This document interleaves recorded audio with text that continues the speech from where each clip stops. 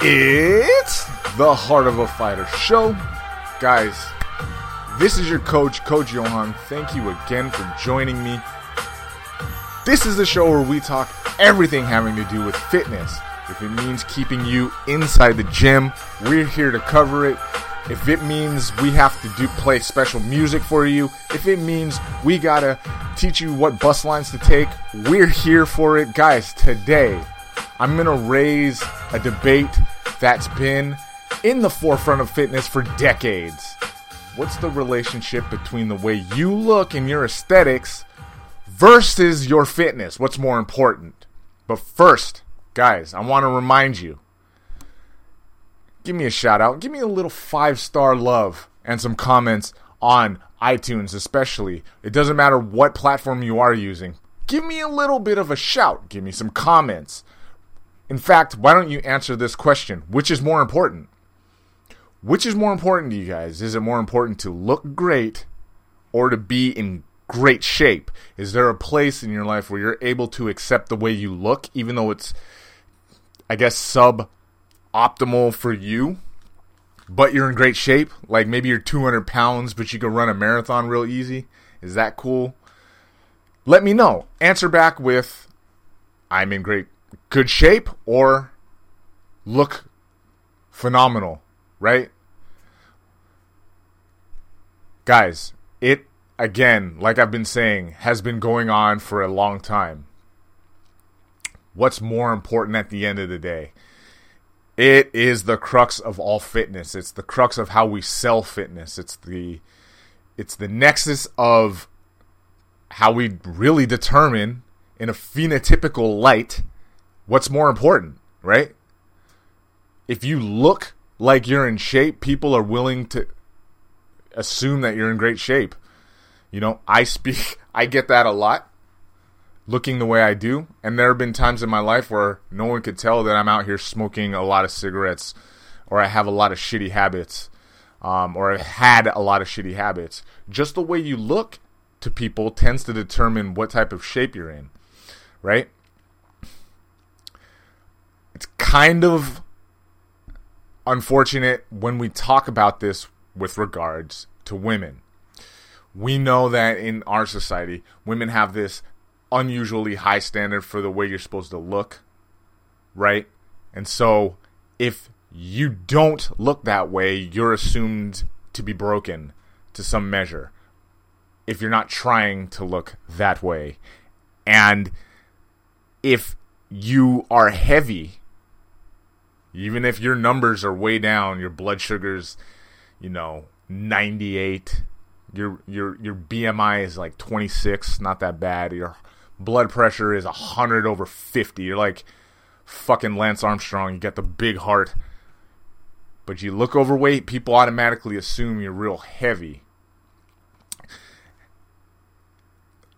If we even take a step back, we have to know that a lot of what fitness is based on, it used to be like this carnation of bodybuilding. The idea that if you show that you have a ton of muscle and you can walk around in a fucking Speedo, you're in great shape.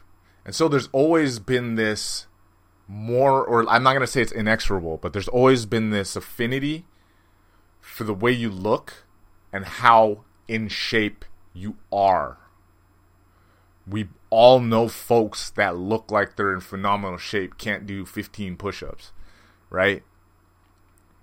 We all know people who are super heavy, but they're actually in better shape than the rest of you. In terms of your numbers, hell, maybe they could even do a lot of, they're great weightlifters.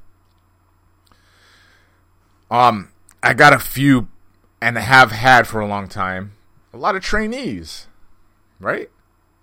That are 190 pounds, are able to do everything inside the gym. But if you took one look at them and you asked them, hey, how much weight have you lost? They'd be like 7 pounds in the last, 5 years. But they're out here able to do everything. Body weight, TRX, pull-ups, I don't know, push-ups, the whole nine. So you take a look at that and you would never think people are in shape. A lot of those folks actually happen to be women, right? As far as you're talking to me. I've had people who are in their 50s who are guys. If I look at the way that they move their body through space, I might say, hey, you're cool. You're in great shape. But then you get inside the gym, they can't do, we're doing mace curls where you got the mace and you're swinging over the head and you're doing this. I want them to plank for 2 minutes. Their hips are fucked up. The spine is stiff. Their neck is stiff. That's not health. That's not healthy either. But you look at them and you're like, hey, you're cool. You're in great shape. You know, you got kids. You're chasing after them. This is a disambiguity that we have when it comes to aesthetics versus fitness. What's more fucking important, right? When I was younger, for me, I had one of my best friends started bodybuilding.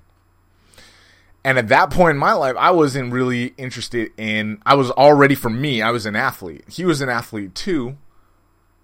And so his entry into bodybuilding was more about sports. Like, he was already a great athlete at a lot of things. Then he went into bodybuilding, I think, as a function of athletics, right? And now that I think about it, even right now, I don't think that is actually very normal. I think people, for the most part, go into bodybuilding because they care more about the way they look and like lifting weights the way it makes them feel. For me, as a kid, I was more about being an athlete. So when people ask me like, hey, you know, I heard of this stuff, you know, all you got to do is take it once or twice a week. You lift for 3 weeks, you know, then you take some more, you'll get huge. I was like, bro, I'm way too fucking skinny for that shit. I didn't care about how I looked. I care about how I performed, right? That was me personally. So that was my entry as a kid.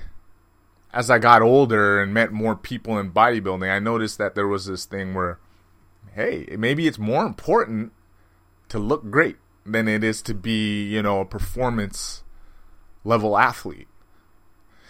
And so, you know, even lately I've heard about people doing this cold sculpting. And there is nothing more disturbing than some of this shit, right? Some of this cold sculpting, some of the physical kneading out of your muscles to try and smooth dimples, cellulite in your body. You know, man, we're out here creating processes so that you could, I mean, if we could take a butcher knife, like one of those mechanical reciprocating that you cut the turkey and somehow shave slivers of fat off of your fucking love handles. You know, we anesthetize you first, maybe with liquid nitrogen, and then, you know, you have a doctor come in or a doctor's assistant and reciprocating saw off layers. It's disgusting. We would probably sign up for that because it's super disturbing. When I heard recently about this cold sculpting, I'm thinking, shit, we might as well just do some of this stuff too. You guys, some of you, not all of you, must really, really, really be into your aesthetics over your fitness. It's probably the minority of you, but have you guys heard of this shit? It's called cold sculpting. You go in. I just did a little Instagram search and I saw some shit. So first of all, it looks like you go in complaining of chronic double chin. Doctor, got this thing, it won't go away. Every time someone calls my name, I turn my head really quickly, my skin goes flying. It's fat right here. Underneath my chin maybe, right? I don't have one, but I'm assuming if you have one, the 17 ounces of fat right here can't happen. So, can you draw on my face? Doctor probably looks back at you and says, yeah, I'll draw all over your chin, and then we'll figure out how to kill the fat cells inside of your fucking face so that you don't look fat anymore. When I first heard about this, I thought, my girlfriend was telling me about it, and I'm like, no, that can't be right. because of, being a coach for a long time. Some of my trainees over the years have made jokes about physically needing fat out of their body, and I'm like, nah, you can't actually do that. That's ridiculous. You can't need fat out of your body. That'd be super weird. And when I heard about this cold sculpting, I'm like, no. It can't be done. And I did the search. Well, yeah, it's a thing. Doctor will draw all over your fucking, your face or inside of your leg where there's a pocket of fat. And no, guys, you're wrong if you think that killing cells in your body is actually pernicious to your existence. No. You can kill cells in your body, apparently, and just be fine with it. So, apparently, I'll get like a suction thing. Right? And I'll blast myself. I'll get blasted by the nurse practitioner person with cold. I'm thinking it's like cryotherapy for localized cryotherapy, and it'll just kill all the fat cells here, wherever I might want them to die. Okay. Then, I wait a few minutes, maybe a few hours. I have no idea. I think I get another one. I come back, and my chin should have shrank a few inches because locally I've destroyed all the fat cells. I can't think of a worse thing to do to your body other than drink 5-hour energy. Well, okay. All right. There's a few things you can do. Of the legal things that you can do, not ethical, legal things that you can do to your body to tell your body, like, I hate you to some measure, I think number one has to be smoking cigarettes, because those ultimately will kill you. Number two has to be 5-hour energy, drinking it on a, 3 times or more a week. That's tied with doing cool sculpting therapy on your body. Those are 2/3 of the most pernicious activities you can do to yourself, I think.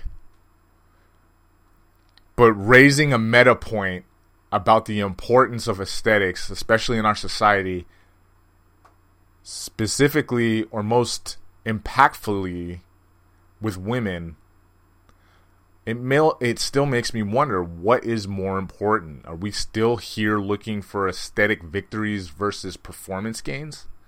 And what happens when our aesthetic victories never come? It's, I think, common knowledge that after your 20s, your body starts to do some shit.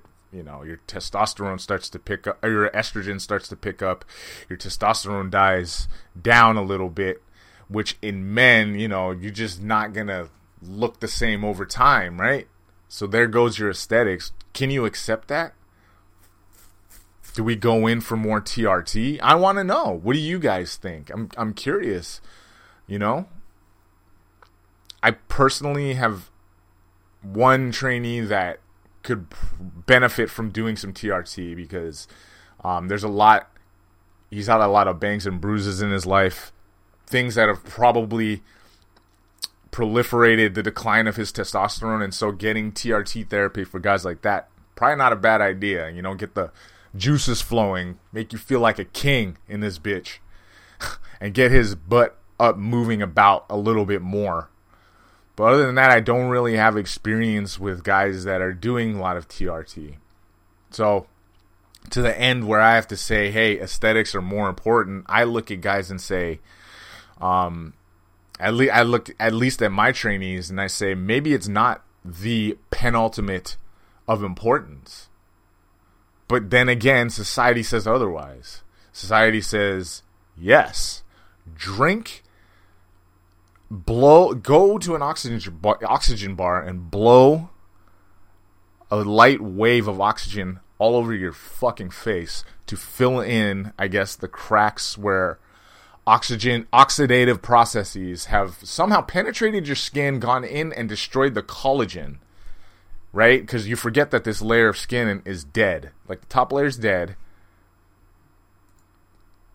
but actual measures of taking collagen in your face or oxygen and maybe counteract it. I don't know why, but this is the thing. I've heard of people I mean, forget it. You got all kinds of surgeries. You have Botox. You have a lot of measures that people go through to just look a bit younger. And I have to wonder, I have to say, hey, maybe we're dealing with not a more odious aspect of our society that we can ignore. I'm sure women are well aware, right, already. But just as a coach, performance is far more important, guys. Performance, because I think along with building yourself up, like the things that we do, this is the way I've always looked at it, is the things that we do to reverse the aging process, they're very surfacey. Meaning I can go and get botulism injected into this side of my face, thereby like filling out the dead collagens, and now I look like I have a fuller face, right? Literally botulism. The thing that we try to kill in the canning process, we want an attenuated version of that injected, Botox, into our face to fill out our face. That's a very temporary fix. In theory, we don't know what Botox is going to do in 30 years, but in theory, right, our immune system could attack it and degrade that Botox, in theory, and we'd have to do it again. Women have for a long time been getting, I think, like saline injections, which isn't as invasive or violent as Botox, but women have been getting, I think, like saline injections into various parts of their face to do the same thing. Very superficial, and I don't mean that as like a superficial characteristic, but I mean literally it's a upstream problem to an upstream solution to a downhill problem, right? It's like just putting a Band-Aid on a problem that goes far deeper. It's a deep wound. The Band-Aid's not going to help. Okay. I found that the things that we do for anti-aging often are surfacey, while the processes we engage in to feel better, for performance gains, they last a lifetime. They last a lifetime, don't they?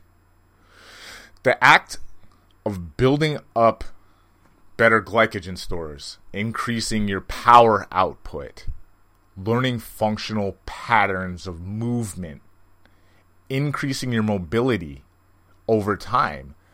These things, in my humble opinion, it seems to me those are what actually elongate. They're curative internally. You feel better. You wake up. You're ready to go.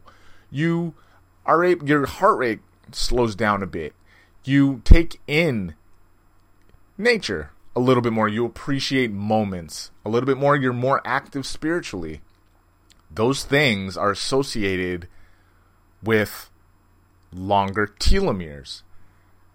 From a very reductionist, or should I say rudimentary kind of understanding, your telomeres are these tails on the ends of your chromosomes, which the shorter they are, right? The shorter they are, the shorter your life expectancy, I believe. I'll have to double check. I don't think it's longer means you live shorter. I think it's shorter telomeres. So the less genetic information, which we don't know what it codes for exactly, on the end of your chromosomes, the shorter that is, the shorter your life expectancy. It's not A equals B, but we've seen this association. Meditation, the act of slowing down our heart rate, the act of kind of being engrossed in the moment, keeps those telomeres long, keeps the oxidative processes of free radicals that we're surrounded by all the time, those same things that are associated with breaking down collagens and all this in our face and that, they kind of stay away from us, or they're not as active. Our antioxidant processes in our bodies, our peroxisomes, these organelles inside of our body, and what we eat actively destroys those free radicals. It stops attacking our telomeres. We have longer telomeres, and guess what?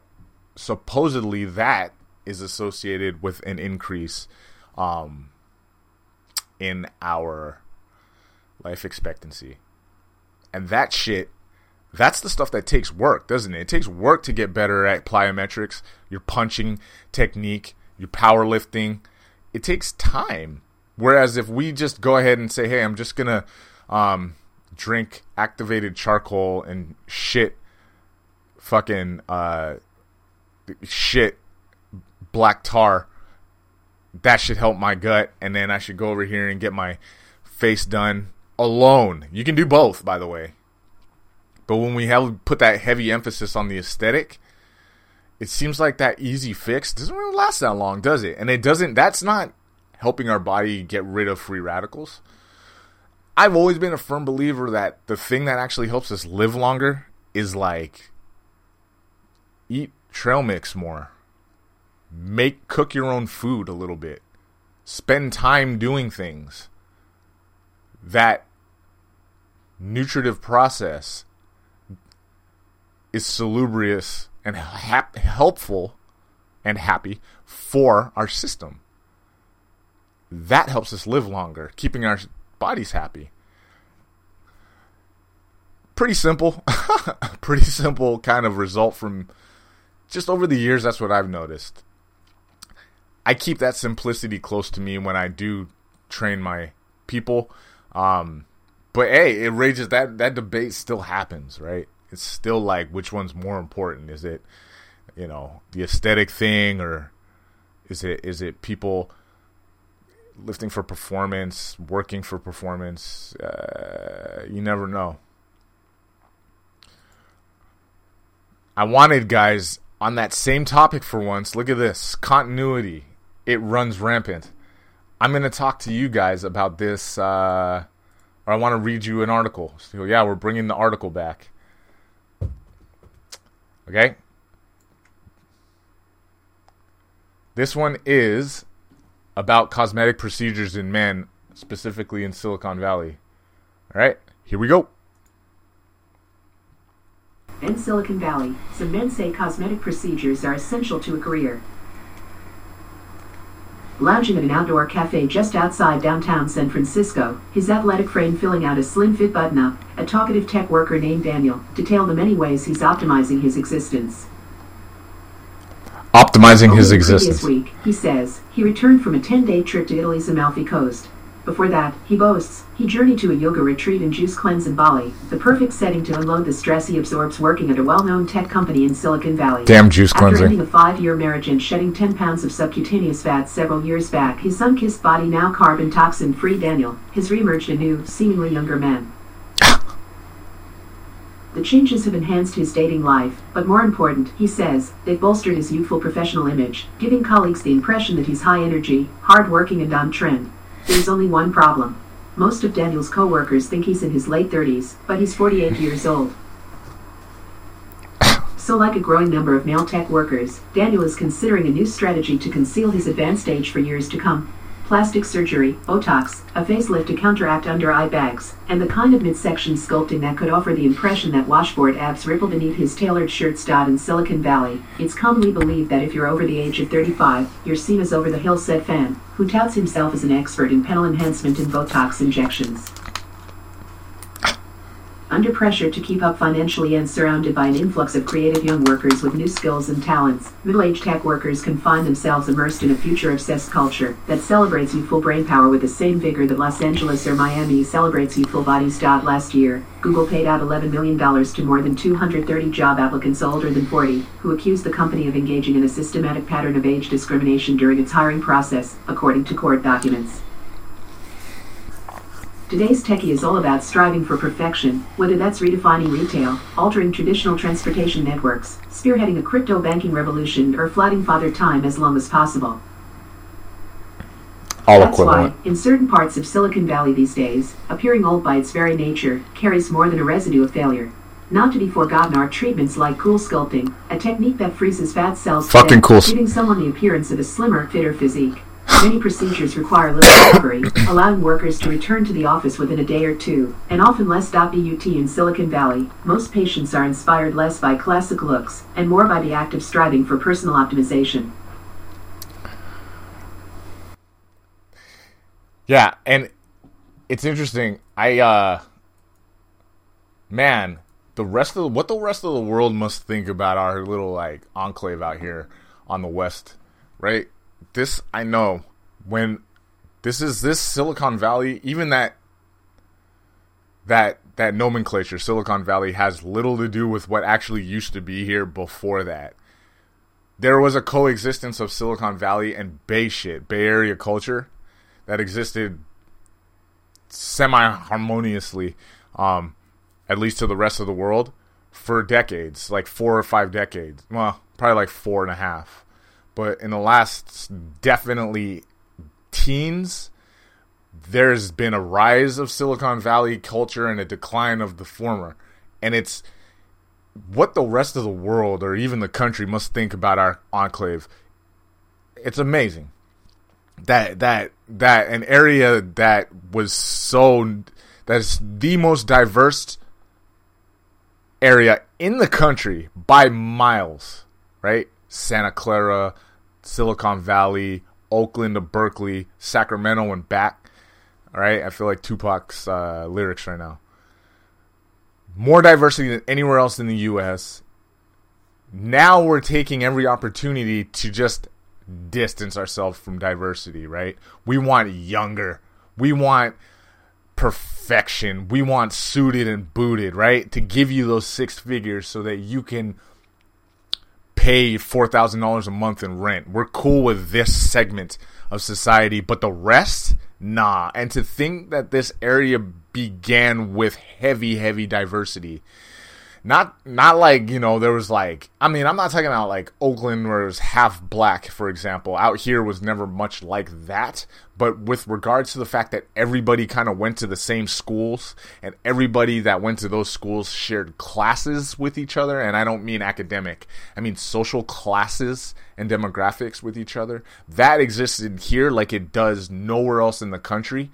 And God, save for Toronto, I don't know that it exists in very many places. The most diverse place in the U.S., and now we're just distancing ourselves from it. And look, I'm curious, too, about the author, about the guy Daniel in the story, the protagonist. You're not from here, are you? Because if you care that much about your age as it corresponds to a lot of these young techies who also didn't grow up here, man, that's a rat race I want nothing to do with. My God. But, yeah, guys. What can I say, man? Do what you got to do to compete. Competition brings out. It allows us to deepen our knowledge of ourselves. Right? And if that means you should compete in a intellectual standpoint,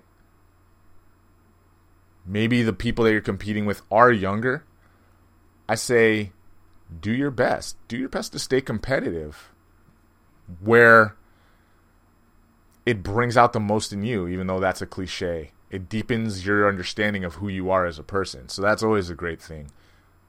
But when it means you have to do cryotherapy on 1% of your body to murder innocent fat cells, I say hole up on that. Heal up.